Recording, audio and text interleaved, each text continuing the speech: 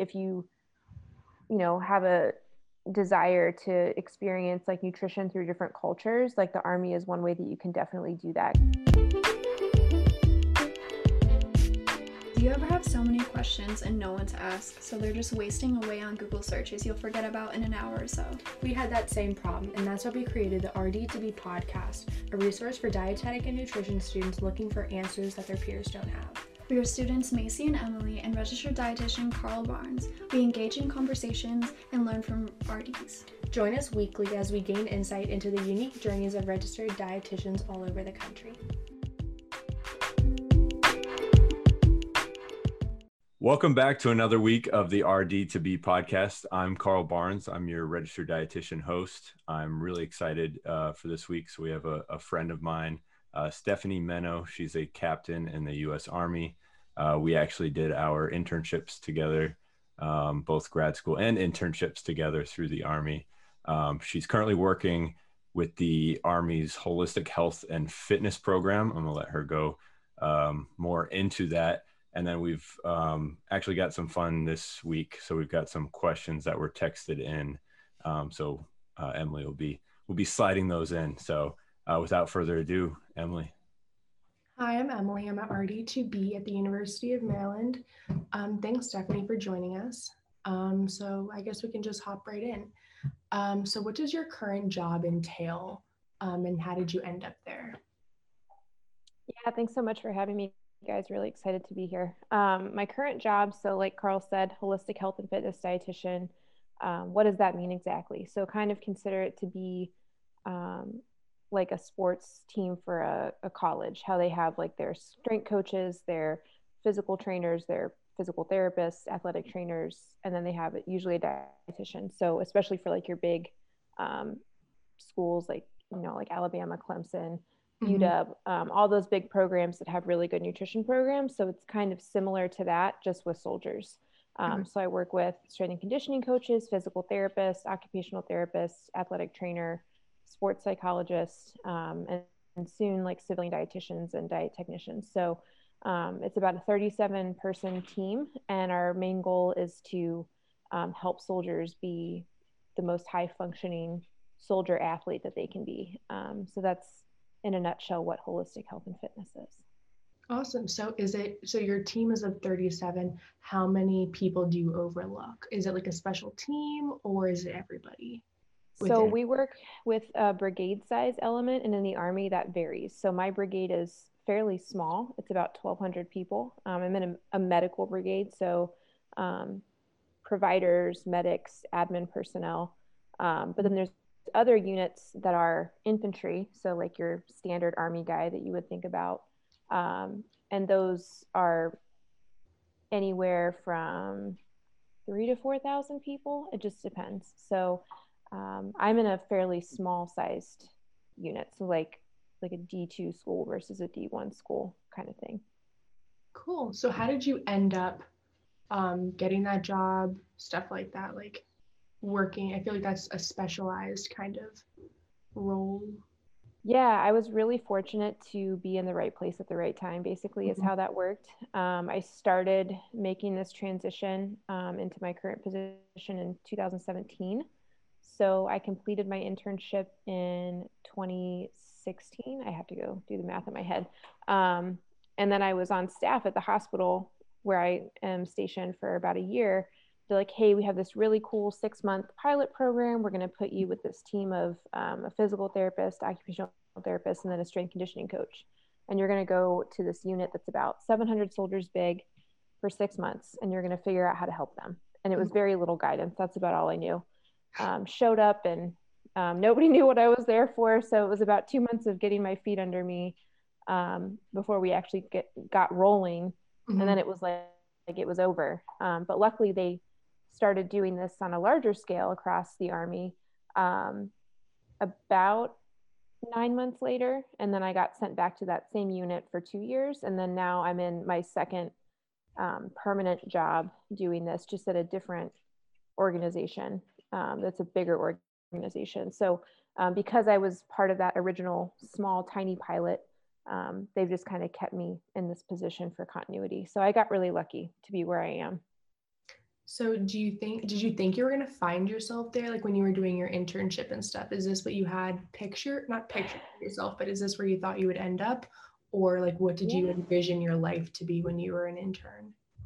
So yes and no. I think a lot of time when you decide, like the people who come into the Army Baylor program and they say, I'm going to be a dietitian for the Army, right? You think like, I'm going to work directly with soldiers. And then we get into the internship and we realize that no, you're pretty much going to be like a regular dietitian. You're either going to work in food service or you're going to be clinical or you're going to be an outpatient. You're just going to rotate a lot through all of those things. So you might have an opportunity to interact with soldiers, but not like as your full-time job. So I kind of like tempered that expectation. And then I thought I was just going to go through all those normal roles. And then I got the chance to do this job. And I was like, well, this is everybody's dream job as a military dietitian. Well, most people anyway. So yes and no. I thought about it really early on, and then I kind of lost that hope, and now I'm doing it. So it's really kind of neat to be where I thought I was going to be. That's great to hear. Because I know like a lot of people probably defer from where like they want to be, or not where they want to be, but like where they think they're going to be. So many students that I know, like myself, I like to feel prepared. So did you feel like you were prepared for this job at all? Or like, I know you said you were kind of like thrown into it with no direction. So how did you like navigate that and stuff? I think that I had some really good instructors in the graduate program that did a really great job of teaching us the basics of like performance nutrition and how to help soldiers through that lens of performance nutrition concepts. And so even though that's something that, again, I didn't really get a whole lot of opportunity to use in my internship, it did prepare me for this job a little bit. And then I had some good mentors that I could lean on. Like my previous boss, when I was at the hospital, actually went on to do a similar position in Colorado. And I was able to contact her and she gave me some good insights. So I feel prepared in the sense that I had people to lean on, but going into the job, there was not much given to me, but it was kind of nice because then I got to like make it what I wanted it to be. And it still kind of is that way.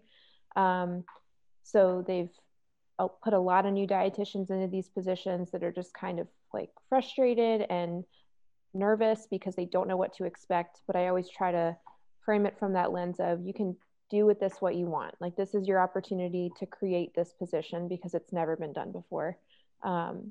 So it's kind of nice that we didn't have those really structured guidelines as to what we were supposed to be doing.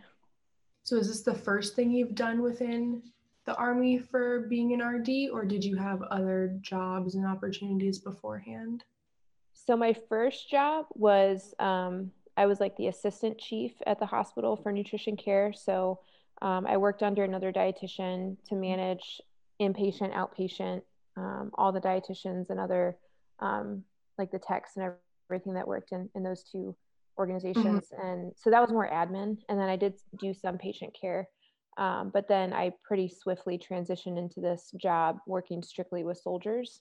So I had a little bit of time, and it was interesting because I went from being an intern at the hospital that I then went to work at as the assistant chief. So I was kind of like the boss for all my preceptors, like immediately, which was really interesting. And that's not an uncommon thing in the military. So it's a fun dynamic. I'm sure. So with the job that you have now, what are you most passionate about? Like what makes you want to keep doing it?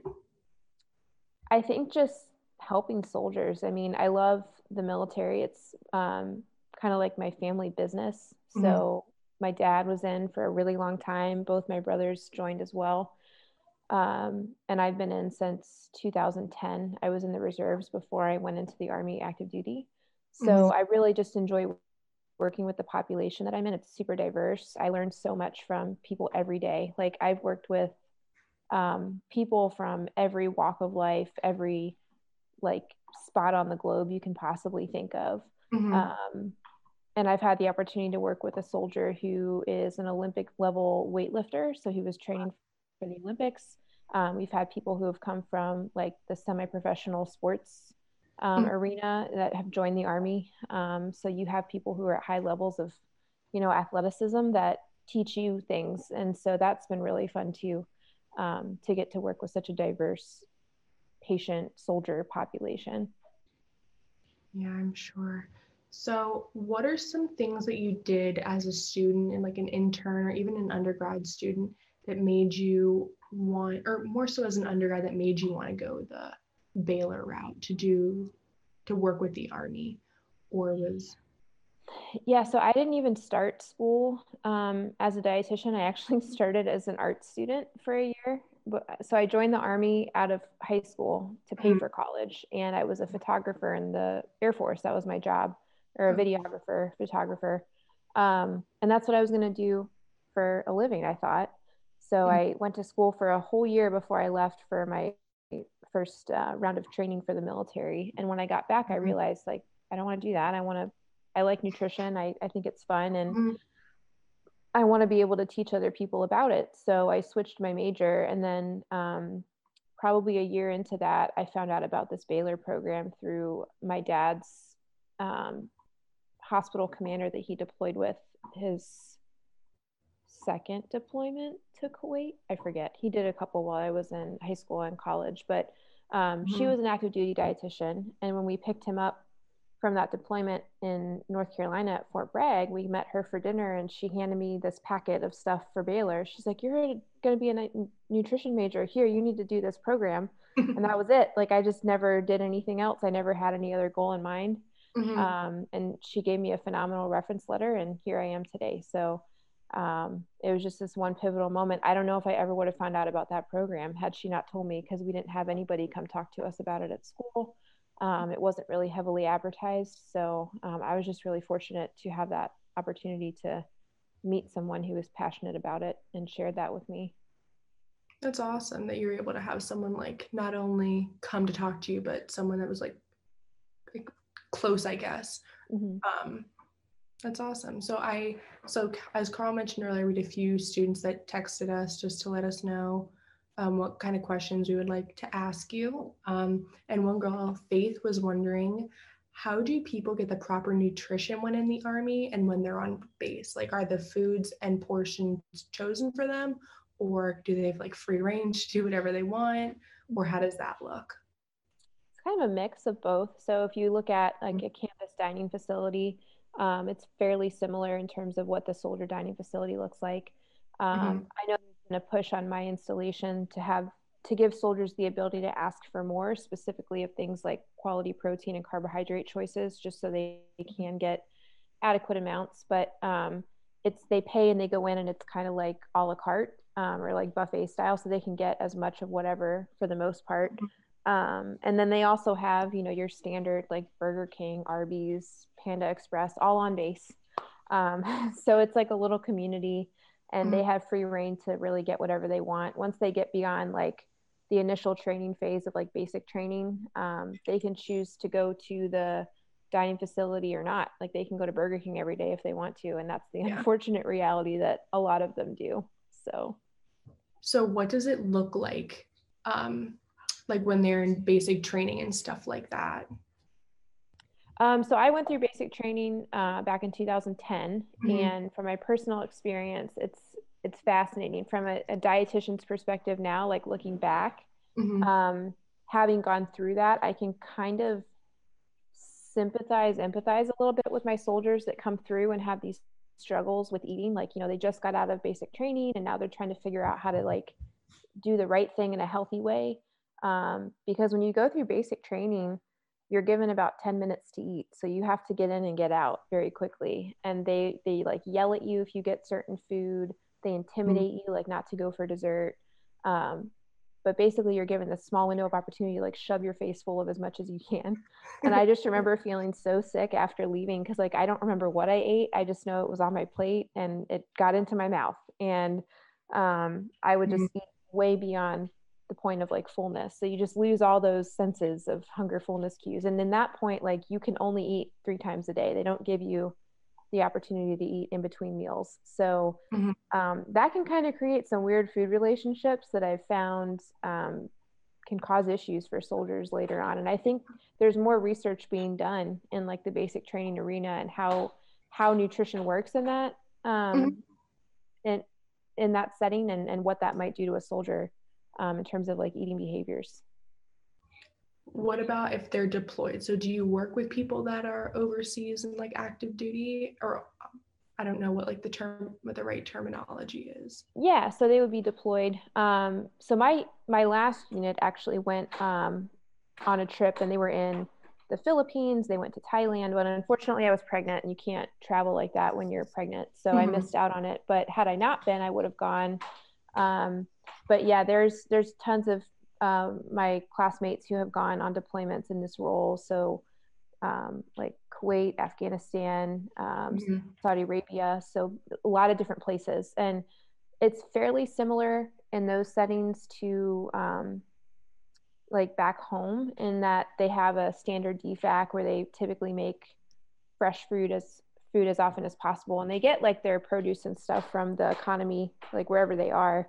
But then the soldiers have the opportunity to go out and eat the food that's like local. So that presents an interesting challenge in places like the Philippines, where everything's contaminated and then everyone ends up with, GI problems. So it's definitely different when you're traveling, and depending on the environment that you're in, if they have like the packaged meals versus a fresh meal, that can pose some challenges. But it's unique for sure, and it's kind of fun to work with that, because I did work on some of the logistics of planning for the food for that trip to the Thailand and Philippines deployment. So I got to kind of see what goes into that, and it's really interesting how much they have to think of ahead of time. So what does go into that? Just like rationing. So figuring out like something as simple as how much water they're going to need, right? Because in the Philippines, you can't drink the water. You have to have bottled water. So they were going to only give people, there's like standards in the military for how much water you should have based on the environment. And it's up to like 11 liters a day in like extremely hot environments, I think is the number. And they were at like the minimum, like giving them the bare minimum amount of water every day. And I was like, guys, it's like 90 plus degrees with 100% humidity. So we were able to bump up that ration. So that's something that like, they don't usually have a dietitian in the room, but it was kind of nice that I could be there and help them kind of adjust those things. And then encouraging them to get like, here's some pitfalls in your meal planning where you might run into like, you don't have enough fresh fruits and vegetables. You might see some vitamin deficiencies, things like that. So you can kind of give that insight that they're not necessarily thinking about when they're doing that ordering piece. So how does planning and like rationing for fresh fruit and like produce and stuff compare to like the packaged meals? Like what process goes into that? So like the packaged meals, there's a nutrition facts label for all of those, and they're pretty heavily fortified. But for those, they're really not supposed to eat them beyond 21 days. Like there's kind of a time limit on how long you can sustain on just those packaged, they're called MREs, a meal ready to eat. And then for all the other rations that they have, things like fresh fruit to give you stuff like vitamin C can become kind of important, because that's not really something that they're going to heavily fortify. So you can look at like those nutrition facts labels and figure out like the daily values, like where you're kind of lacking, and then figure out like the produce that would kind of fill in those gaps. So just like oranges, bananas, apples, fresh salad, just really simple stuff. But again, working with the local economy and like what do they actually have in that region. So if I were to open a package, right, what would be in there? Like I've seen movies and like they have packages. I'm like, what's in there? So, they're getting really sophisticated these days. They basically have like pizza, they have tacos. And the pizza one reminds me, I don't know if in grade school you ever had like the square pizza with the square pepperonis on it. That's exactly what the MRE pizza reminds me of. It was like nostalgia when I took a bite of it. I think we had it at this field event that Carl and I were both on in our internship at JFNOC. The nutrition, they gave us like the pizza one. But then they'll have stuff. So they'll have like an entree, right? It could be like beef stew, or it could be a vegetarian one. And then they'll give you like a side. So there might be like a piece of bread and then like cheese, like the spreadable cheese. Sometimes there's dried fruit. Occasionally you'll hit like a gold mine with some Skittles or some kind of candy, and people get really excited about that. And there's also a heater pack. So you can like heat up the entree and like a side, and it's, you add just like a little bit of water to it, and the chemical reaction heats it up. But they sometimes don't work very well, so you don't really want to rely on it getting hot. So a lot of people just eat them cold. But I don't think that they taste bad. I don't know. My dad was in the military my whole life, and he used to bring them home, and we'd get like super excited about them. And especially because when he would get them, there'd be a brownie in there, and the brownie was so good. So we'd always fight over the brownie. But I don't think they taste that bad. But you definitely, after eating them for 2 weeks straight, you're going to have some stomach problems. So. Or with like the pizza and the stuff, or for pizza, like for example, how does it not go bad? So they're shelf stable for 3 years, and so there's a lot of research and development that goes into those. In Natick, Massachusetts, they do all of the science behind how they keep it stable. But I mean, it's similar to any like shelf stable product, right? They're just putting a lot of like stabilizers in there, and they package it and they make sure that it's nicely airtight so that nothing gets in, and they're inspected. So Carl used to be a vet inspector, and he would go through and you inspect the MREs and make sure there's no damage, and then you have to get them off the shelf after they're expired every 3 years. So, but yeah, they are fairly stable in most environments. So it kind of segues into the next question. So is there a lot of variety in what people in the military, army, they eat? So I mean, like you said, with like the packages, they have like the beef stew and the pizza and other stuff like that. But is it, there are 10 different varieties, and then you're over, or like you're eating them over and over again, or what does the variety look like for? Yeah, so there is a pretty good variety. I don't remember off the top of my head how many menus there are, but there's a database, the Comrade, COMRAD database, and anybody can go on there, and it's really neat. Like they built it kind of like, it's like you can put stuff into like a shopping cart. So you can take components from different rations and build a meal, and it will give you like a nutrition facts label for that meal. So I often show soldiers this tool because a lot of times people don't like everything that's in their meal, right? But if you're around a group of people, you can play like the swap game. So they can know like, hey, if I pair this and this, I get this much carb, this much protein. So how about you trade me your peanut butter and I'll give you my cheese, that kind of thing. So you can definitely find variety in them, but people get kind of set on like 1 or 2 menus that they really like. And then there's always going to be that like one, like the cheese omelet or whatever it was, that nobody wants that one. So like you don't want to be the last one to pick up your MREs, but they usually every like 3 years the menus will update too, so they're constantly updating them. But so that's just the one package meal. There's a couple different kinds, and there's like enhancement packages that have like products that are caffeinated, or that have more carbohydrates for like high intensity missions. So those are kind of nice for them to get. It's like a little treat when they get those. But then just like the normal food, like in the cafeteria, we run off of like a 21-day, 14-day cycle menu that updates semi-frequently. So there's routine in there as well. And they have like specialty bars and all of that. So they try to make the food in the dining facility interesting anyway. So. Yeah. So you were mentioning that like they'll swap stuff. So how aware are they of what they should be eating? Or are some of them like super aware and some of them like clueless? Or is it like Yeah. What kind of mentality do they have with it? Because you said some people go to like Burger King all the time. And, like, yeah. So you can't assume anything about soldiers and their level of nutrition education. Even providers that I've worked with, like other healthcare providers, right? You can't assume a doctor knows anything about nutrition. I've had some soldiers that are super high speed on nutrition that have never gone to school for it, like have a high school diploma and that's it. And they know a lot of stuff that they've taught themselves. And I have other people that know nothing. Like today, someone asked me, and this person is a fairly senior ranking individual, has probably been in for about 12 years. And we were talking about ruck march nutrition. So their kind of standard is to do a 12-mile ruck. So it's 12 miles with a 35-pound pack. And ideally you want to do it in like 3 to 4 hours. 3 hours is like a good time. So they're trucking. And he asked me, and he's probably done several of these in his life. And he asked me today that if fasted rucking is a good idea. He's like, I've heard that it's a good idea to fast before a ruck. And I was like, that's a terrible idea. So I'm constantly dispelling these myths about nutrition that make zero sense. I had a soldier ask me if eating too many bananas would be really dangerous, and he was serious. So it's so interesting to me because like it just makes you feel like you're value added at that point. Like I need to be here. I need to help these people. I Because can if imagine going on what's a rock?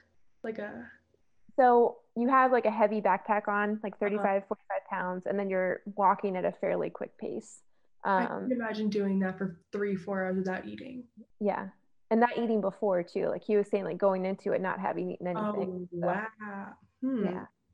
So there's some different schools of thought out there, and that's even at the highest ranks of like the Yeah. unit commanders who, you know, what they say is God. And so if you can't get them saying the right thing, then you're just kind of not going to have a lot of sway. But yeah, I find that people are all over the map when it comes to nutrition, but it's job security. So I can't be mad that people don't know anything because that's what I'm there for, is to teach them. So that's what I really enjoy though, is like seeing people like get something out of what I'm teaching them. Like seeing that big shift in thought, like, oh, maybe I should eat before this ruck. And then they do it and they see how much better they perform. And it's like, Yeah. it's not rocket science, but yeah. Yeah. So I know you said that ranking kind of has like an influence on, I guess, the people that aren't as experienced. So how does it, like, you're a captain. So how does that, like, what kind of ranking is that for someone that's not well versed in military ranking? So in the Army, captain is the third rank in the officer ranks. So there's 2 lieutenant ranks and then captain. So I outrank 2 other officers and then all of the enlisted people. So like my dad, for instance, was in for like 39 years and he was the highest enlisted rank you can get. But the moment I became an officer, I outranked him with 0 time in service. So that's always interesting for like super junior officers when they're talking to really high up enlisted people, because you technically do outrank them just by virtue of being an officer, but they have potentially a lot more knowledge than you. So we lean very heavily on our enlisted soldiers because they're the ones that teach us a lot about the Army. But yeah, the officers outrank all of the enlisted. And then we have, I just blanked out, 10 ranks of officers. I was like, so yeah, you have 06. So 01 through 06 are your lieutenant to colonel. And then you have your general officer ranks. So those are like the star people, like the ones that work in DC that have a lot of sway over the military. So yeah, they're everybody's boss. Yeah. So that's pretty cool. I mean, going in as an RD. So can RDs go in as enlisted, or so we have a enlisted counterpart who is like a diet tech. They're not certified, but they are considered like a nutrition care specialist, and they work in the hospitals as like a diet tech. But typically, if you have a college degree, you would come in as an officer. So a dietitian would commission and become an officer, and they would usually come in as like the second highest or the second lieutenant rank, because they have probably like a master's degree. So your level of education can kind of determine what you come in as. So if you're out there planning to become an officer in the Army, and you have a master's degree, you'd probably be like a first lieutenant, which is an O2. Yeah. So is there a way to keep working up? Like, can you become higher than a captain as an RD, or are you capped, or what does that mean? You definitely can. We can get all the way up to 06, which is the colonel rank. We've never had a general officer that's a dietitian. That's kind of like not really in our career progression. We don't have like the jobs for that, I guess you could say. But I could become, my next position would be a major in 04, which I'd be eligible to apply or sit. It's a board. So you send up like a file of all your information, and then you have evaluations that get sent up. And my first look is next year. So next March, I'll get my first look is my below the zone, meaning like I probably won't get picked up because it's like, you know, if you're really, really stellar and we have the spots, like we can take people for that first look, but typically it's the second look where you would get picked up, or the third. So it'd be a few more years, but I'd be eligible for promotion should I make it through that whole process. And it gets pretty competitive once you get above captain. So that's where people tend to fade if they're not really into it. So what does it look like to be an RD at a higher level? It's similar to, if you like think about a hospital setting, like nutrition care, because I worked at a children's hospital when I was in my undergrad as a diet tech, and we had like the lead dietitian who oversaw the whole department and like managed the schedules and hired people. Once you get up to like an 04, if you're in like a smaller clinic, that's probably going to be like a job you would have.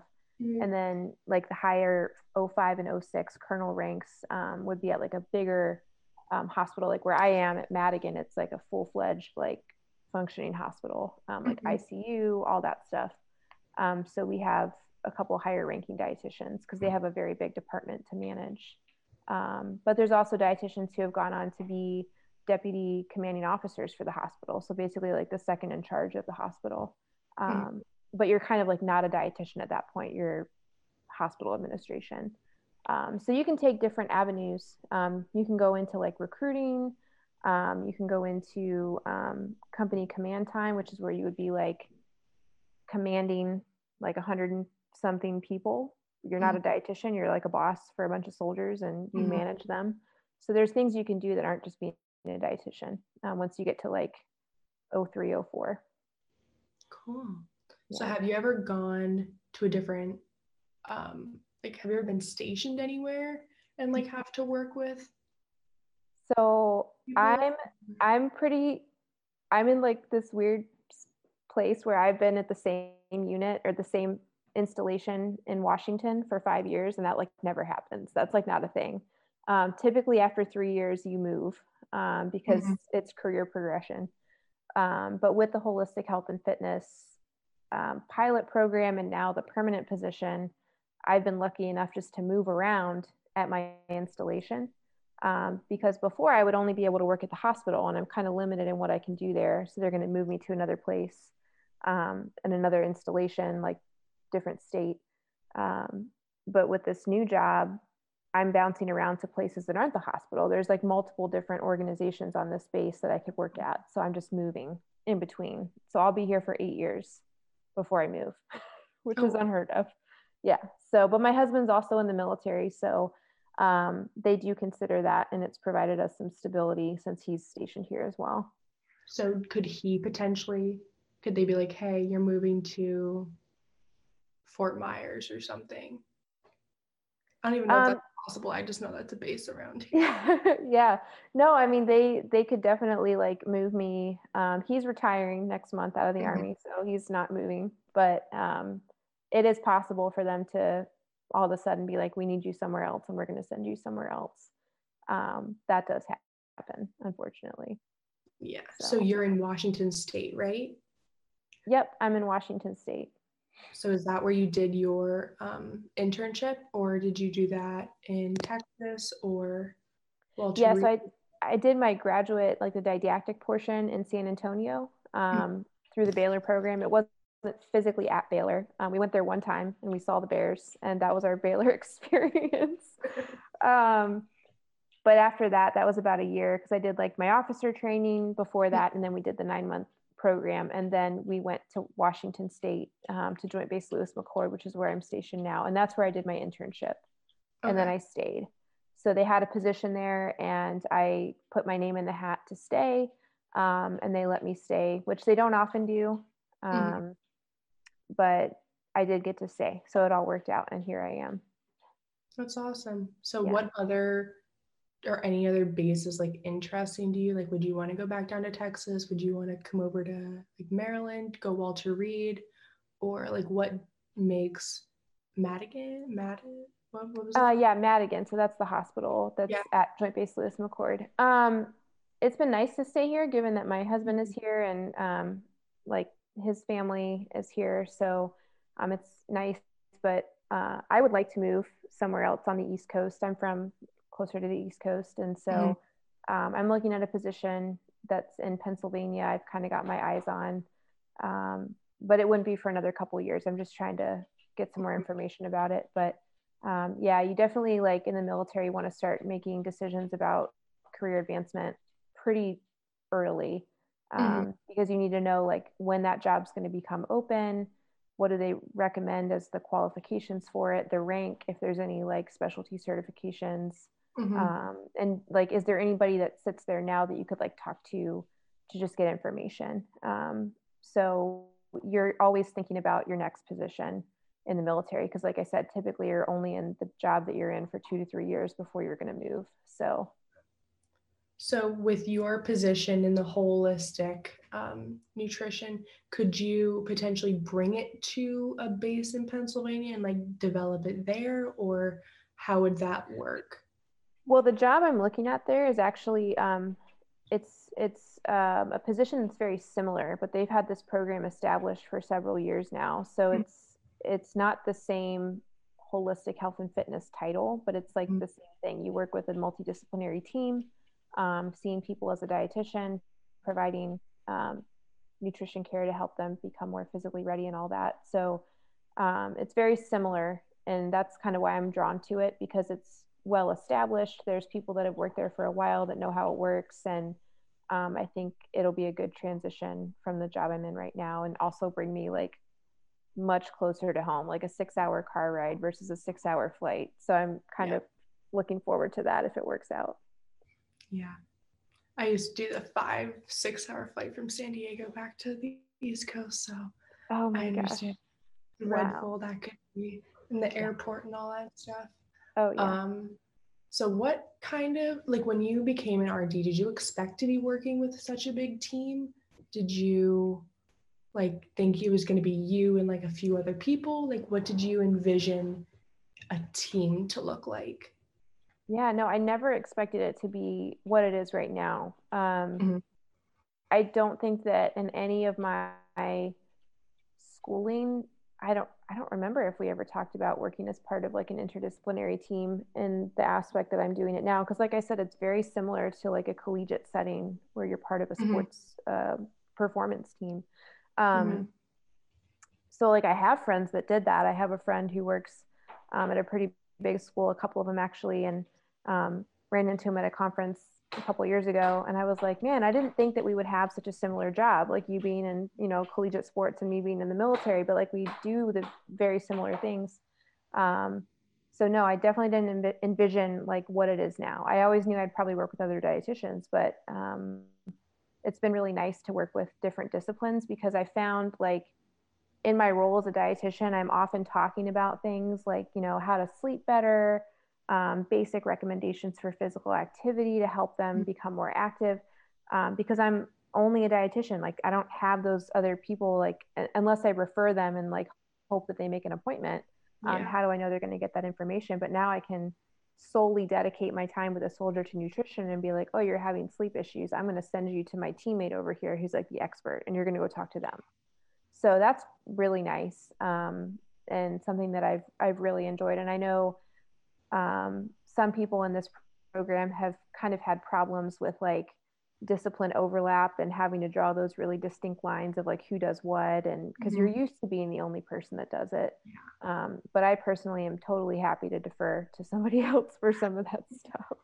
So do you think you're always going to want to work on a team, or like how do you think, I mean, eventually, or unless you want to make a career out of being in the military, like how do you think you would do not having those people like readily available? Man, I haven't thought about that. I'm not sure about career military just quite yet.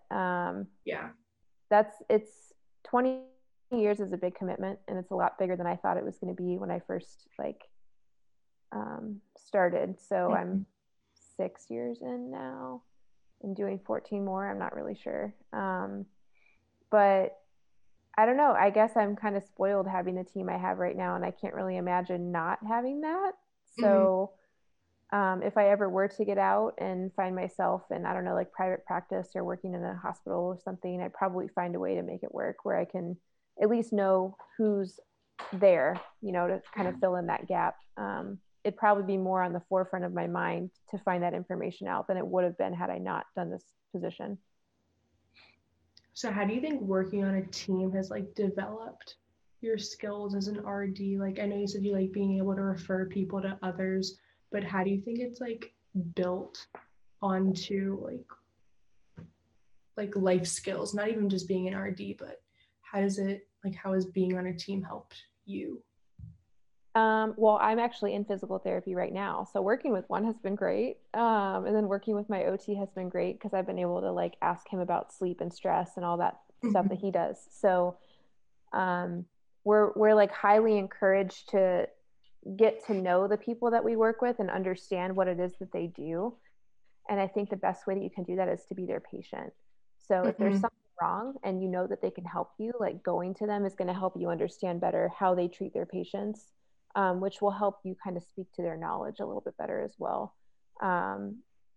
So I think that for me, that's been like super beneficial. I think I answered your question. I just like totally went off on a tangent there, but No, you definitely did. okay. And then I forgot to ask another question from a student, but Kirsten asked, what obstacles do you face as an RD in the military? So many. So being really flexible is super important. Like if you're somebody that expects things to go exactly the way that you have planned, like you probably don't want to be in the military because like I said, like that could all get swept out from under your feet. Yeah. So that's a big barrier. Yeah, and then sometimes it can just be stressful. I mean, with the military, I think there's a lot of flexibility in the schedule. Like if my kid is sick and I need to go home, it's not like I'm having to take sick time. Like I just go home. Like the military doesn't have a punch card, right? You just work because you'll sometimes have to pull 24-hour duties. Like I have one next Saturday, so that kind of stinks. But so there's like some stuff that's really challenging, but there's also a lot of like positives that help you overcome those obstacles a little bit easier.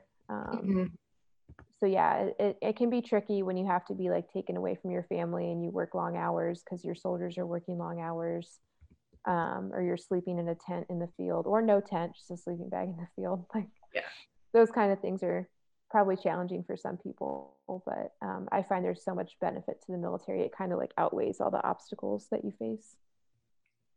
Yeah. So kind of building off of that, what obstacles do you face as a woman in the military, if any?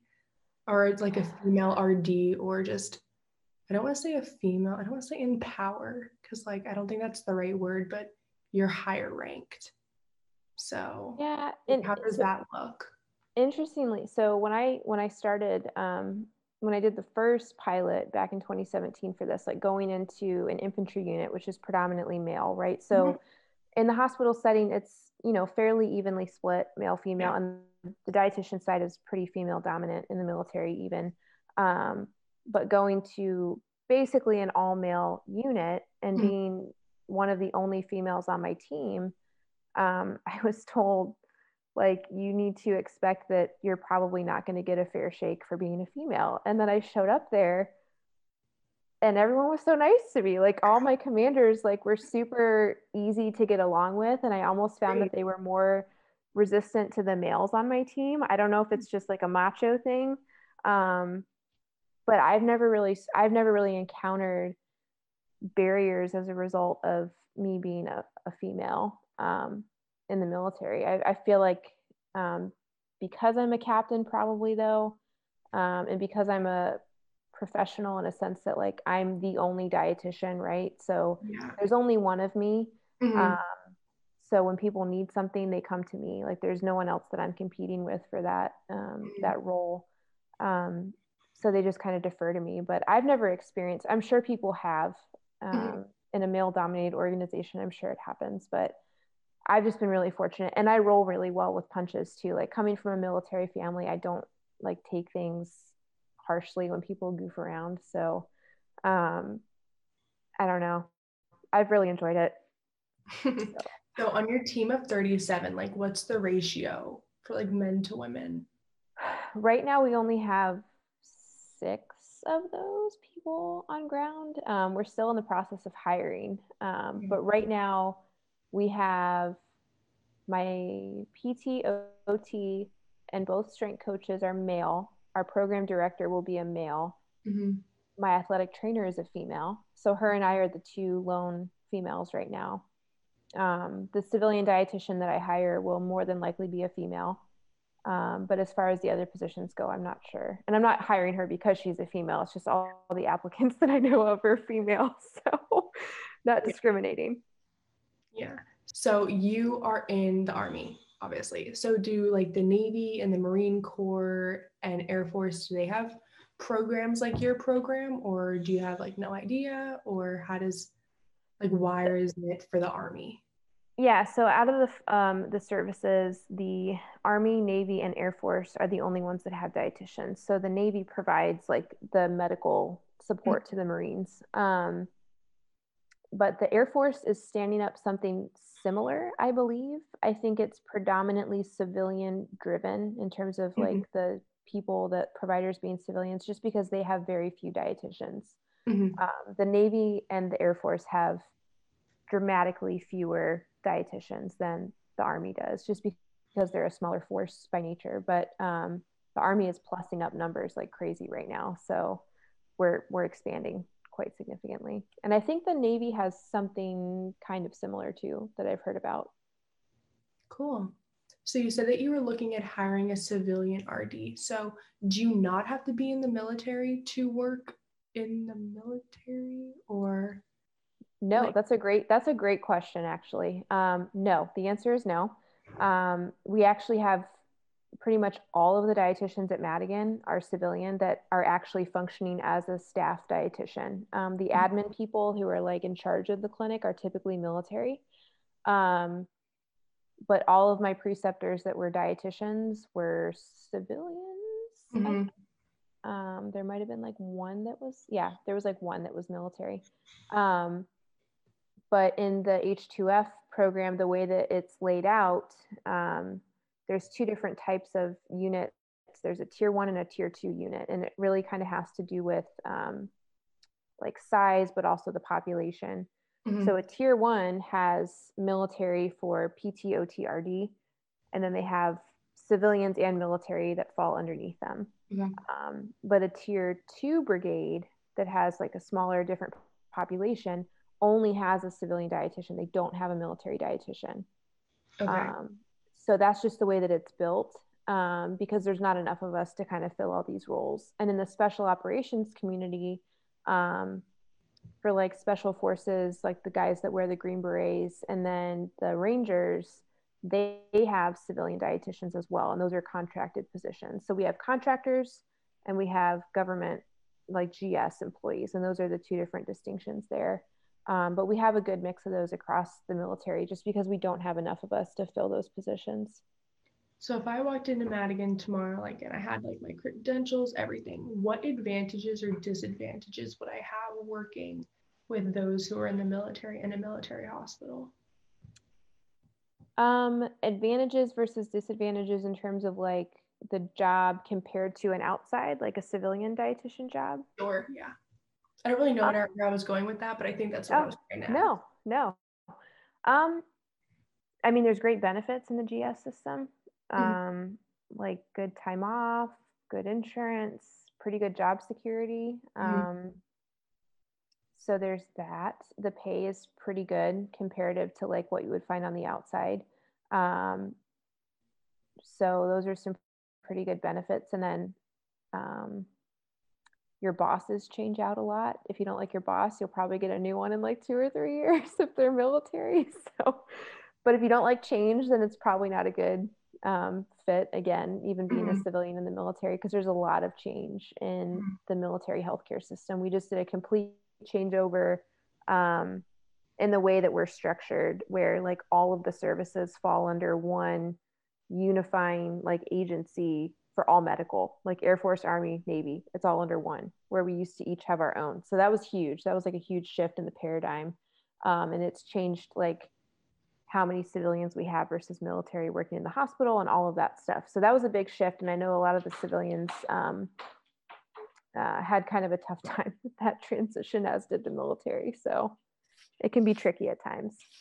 So other than like being enlisted in or enroll, I guess enlisted in the military and having those benefits, is it like, I don't want to say equal pay, but would you get paid more in the military than as a civilian or?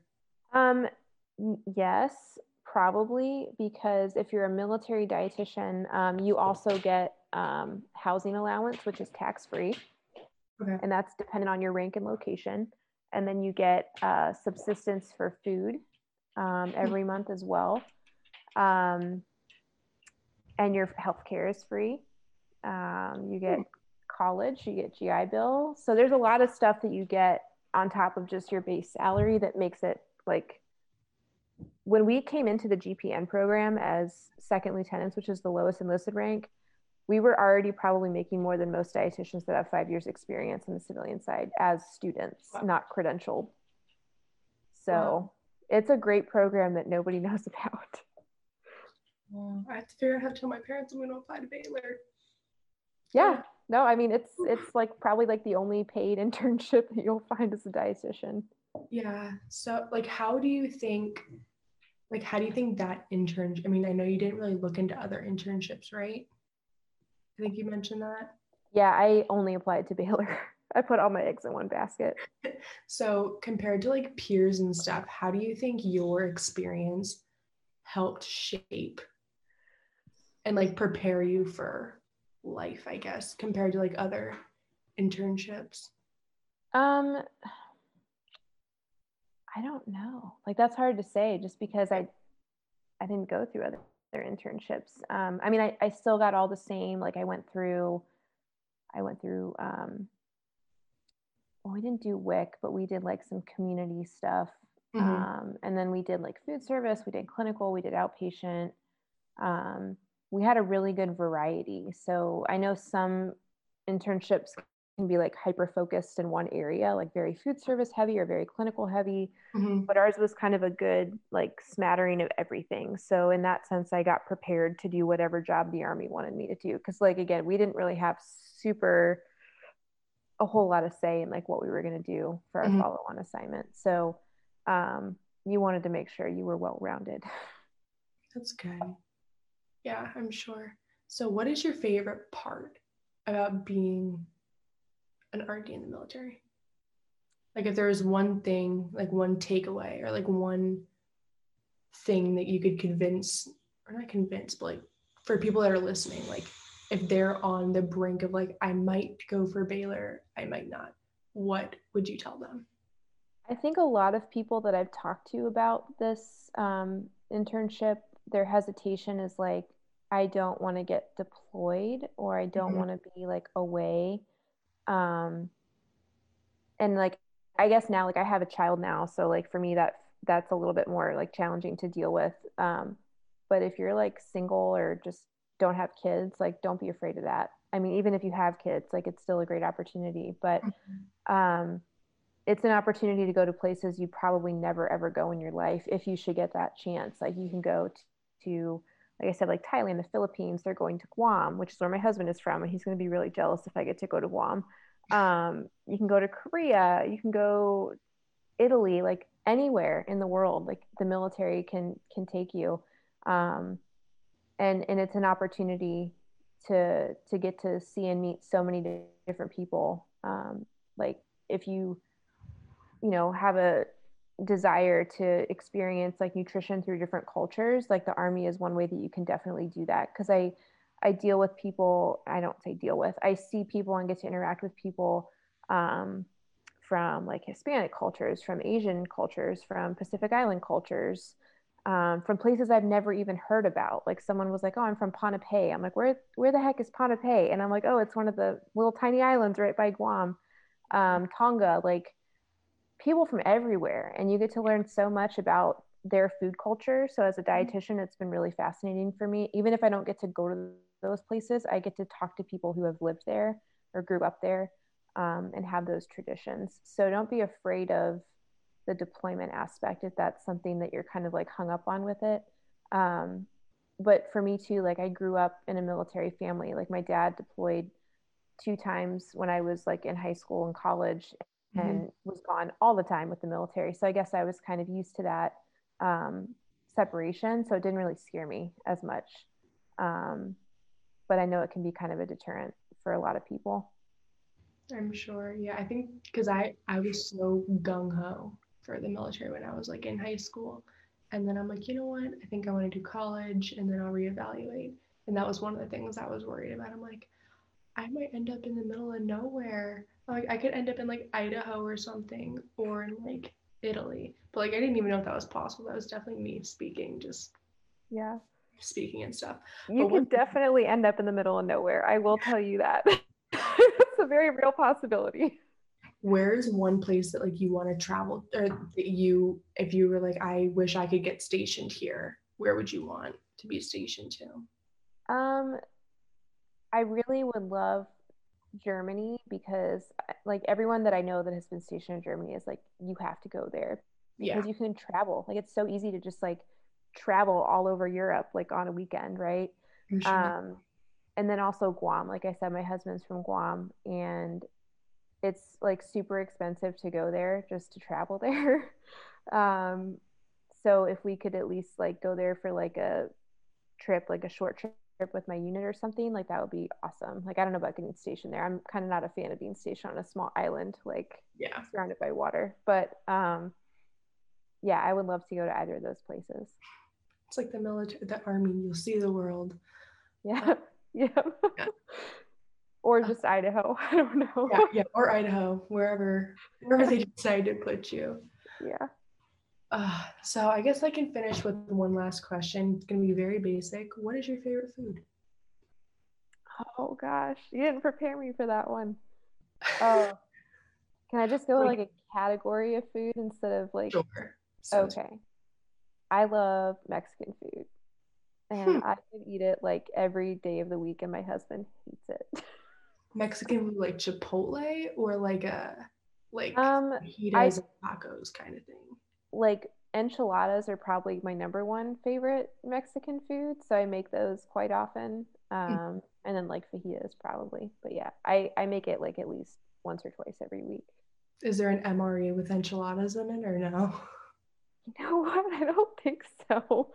I think they do have like a fajita one or some kind of Mexican dish, but I don't know that I've ever tried it.